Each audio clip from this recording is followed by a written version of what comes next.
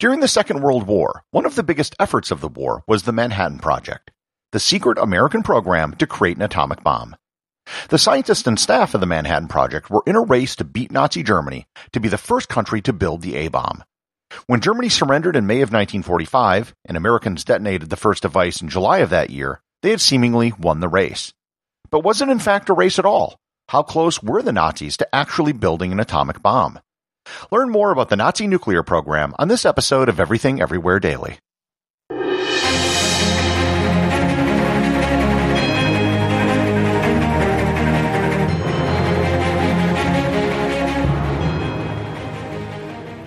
This episode is sponsored by Heaven Hill Bottled and Bond Bourbon. I recently had the chance to try Heaven Hill Bottled and Bond, and I can attest to its exceptional aromas with hints of caramel and vanilla intertwining with its oakiness, which provide a well-rounded flavor profile. Taking a sip is akin to experiencing a piece of bourbon history firsthand. Heaven Hill Distillery may be America's most quintessential bourbon distillery. Established in 1935 after the end of Prohibition, the distillery was established by the Shapiro family and has remained a family-owned distillery to this day. In 1897, Congress passed the Bottled in Bond Act, which set forth strict rules for any bourbon labeled Bottled in Bond. Heaven Hill Bottled in Bond Bourbon goes beyond the stringent requirements of the law by aging its bourbon for 7 years, not 4. The end result is a gold medal-winning bourbon that truly stands out. Available nationally, look for a bottle at your local store. Heaven Hill Bottled in Bond. Heaven Hill reminds you, think wisely, drink wisely. This episode is sponsored by ButcherBox. Summer is right around the corner, and that means cookouts. No matter what your preferred food is for a cookout or a barbecue, ButcherBox can help you make it the best. If you want to serve up some hamburgers, ButcherBox has grass-fed ground beef to make the perfect smash burger. Want to cook up some steaks? Well, ButcherBox has that too, with some of the best cuts of steak such as New York strip, ribeye, and filet mignon. Do you like grilled chicken? Well, ButcherBox has some of the best pasture-raised chicken that you will find anywhere. And if you really want to wow people at your next cookout, you can try grilling some of their wild-caught salmon on a cedar plank. Sign up at butcherbox.com/daily and get a special deal. ButcherBox is offering my listeners a free-for-a-year offer plus an additional $20 off. You can choose salmon, chicken breasts, or steak tips free in every order for a year. Sign up today at butcherbox.com/daily and use code DAILY to choose your free-for-a-year offer, plus get $20 off your first order. This episode is sponsored by the Tourist Office of Spain. Did you know that Spain has the third highest number of World Heritage Sites of any country? It's true. Spain has a whopping 49 UNESCO World Heritage Sites. Their most recent World Heritage Site was selected just this year. It's the Paseo del Prado and Buen Retiro, a landscape of arts and sciences. It's the area in Madrid that includes the Prado Museum, the terraced Royal Botanical Garden, and the residential neighborhood of Barrio Hermanos. This now sits alongside other great World Heritage Sites in Spain, such as the works of Anton Gaudi in Barcelona, the Alhambra in Granada, and the historic Mosque Cathedral of Cordoba. You can learn all about Spain's World Heritage Sites and information to plan your next trip by visiting spain.info. Once again, that's spain.info. If you were to travel back in time to the year 1930 and take bets from people about which country would develop the first atomic bomb, the smart money probably would have been on Germany. Germany at this time had an all-star lineup of talent that was at the forefront of nuclear and quantum physics. Max Planck, Albert Einstein, Max Born, Werner Heisenberg, and many others were all Germans who were some of the top physicists in the world at that time. However, whatever high hopes the German physics world had changed dramatically when the Nazi Party came to power in 1933. Their racial theories caused many of the top German scientists to flee the country, including the likes of Albert Einstein. As Germany began annexing more countries, other scientists began to flee as well. Leading physicists from Hungary, Austria, and Denmark all left to find refuge mostly in the United States and the United Kingdom. On top of the physicists leaving, the Nazis also had bizarre prohibitions about teaching what they called Jewish physics, which was mainly Einstein's theory of relativity. Even though many physicists had left Germany, not all of them had. They still had a lot of talent, enough talent to make people worried. In August of 1939, Hungarian physicist Leo Szilard wrote a letter to the President of the United States, Franklin Delano Roosevelt, which was signed by Albert Einstein. That letter warned that Germany might develop an atomic bomb. There was good reason to be concerned. In January of 1939, German researchers Otto Hahn and Fritz Strassmann had discovered the fission of uranium, and the implications from that became very obvious. This letter was the impetus that led to the creation of the Manhattan Project and the development of the American atom bomb program. I'm not going to go into too much depth about the Manhattan Project on this episode, but suffice it to say that it was a very expensive, very organized, and very secret project. It was also huge. At one point or another during the project, over 600,000 people worked on the Manhattan Project, and most of them had no clue what they were working on. The people working on the Manhattan Project were in a race with an opponent they couldn't see. There was no way of knowing if they were in the lead or if they had won until the race was actually over. As far as they knew, the race might end with a mushroom cloud over London or New York. During the war, there was very little information coming out of Germany about the development of their program.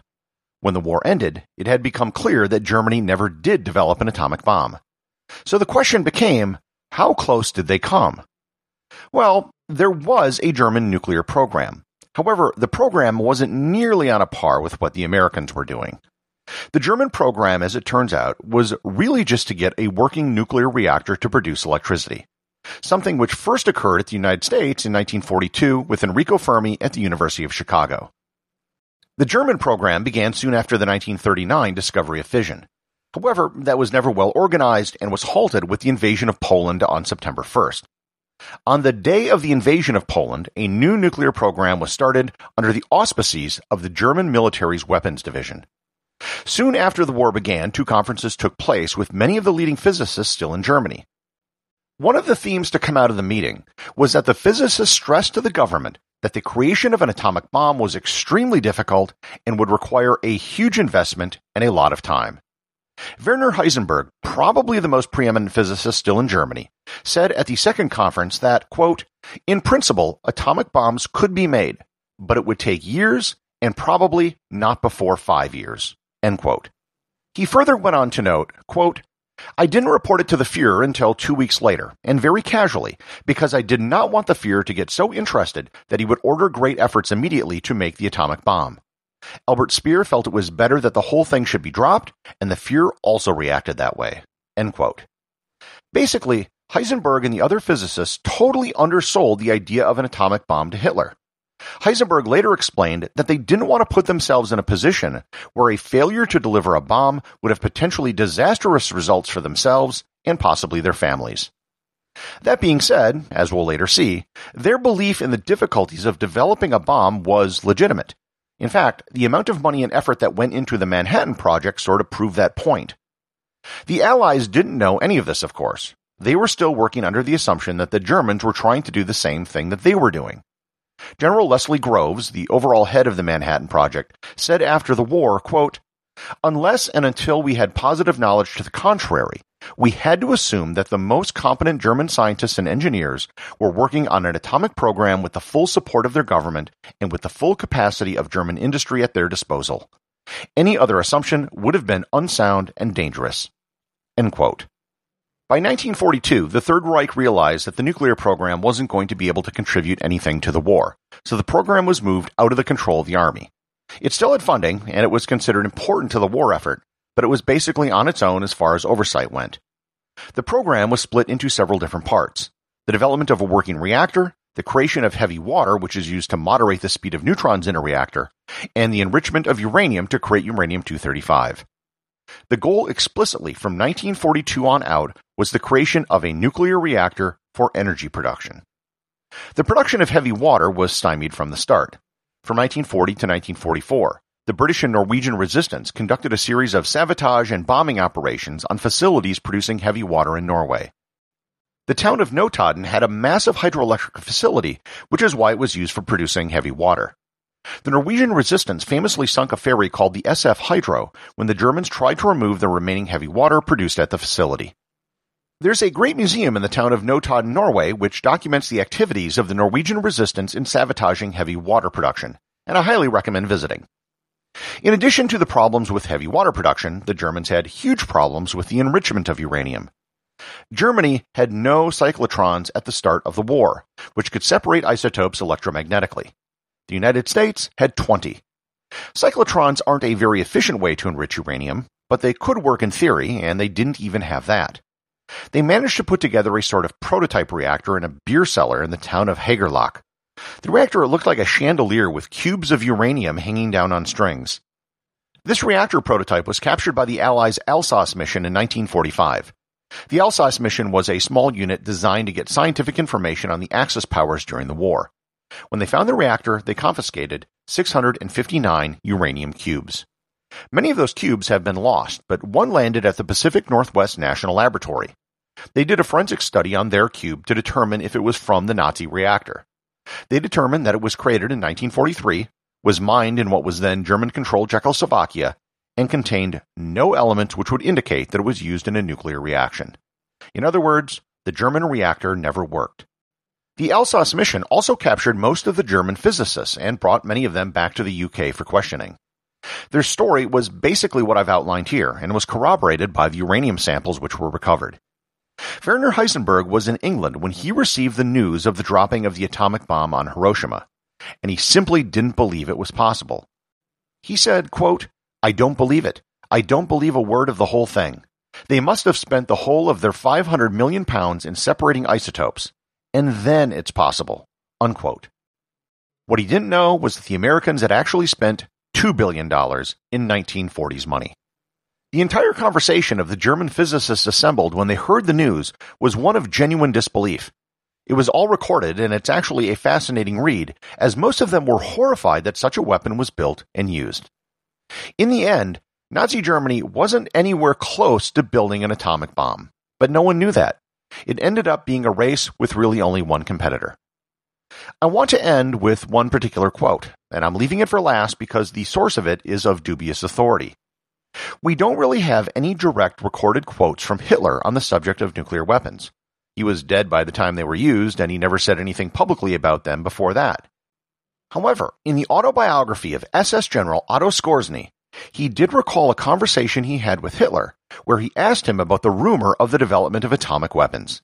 He reported Hitler as saying, "You know, Mr. Skorzeny, that if the energy won through nuclear fission and the radiation would be used as a weapon, that this would mean the end of our planet? The results would be horrible, of course. Even if we could control the radiation and would use nuclear fission as a weapon, even then the results would be terrible. When Dr. Tott was here, I read that such a device with controlled radiation would set free energy that would lead to devastation only compared to what happened when meteors fell on Arizona and the Baikal Lake. That means that every kind of life, not only human but also animal life and plants, would be completely destroyed for hundreds of years in a radius of 40 kilometers. This would be the apocalypse. And how should we keep the secret? Impossible. No country, no group of civilized persons could consciously take the responsibility. From strike to counter-strike, mankind would extinct itself. Only some tribes in the Amazon region and in the jungles of Sumatra would have a certain chance of survival." End quote. Did Hitler say and really believe this? On one hand, this runs counter to our image of Hitler as a bloodthirsty dictator. Surely Hitler would have no problem using such weapons. On the other hand, maybe the scientists in Germany did make an impression on him and convinced him not to pursue the development of such weapons. Maybe that was the reason why Germany never actively pursued the creation of an atomic bomb. The associate producers of Everything Everywhere Daily are Peter Bennett and Thor Thompson. If you'd like to support the show, please join the list of patrons over at patreon.com. And also remember, if you leave a review or send me a question, you too can have it read on the show.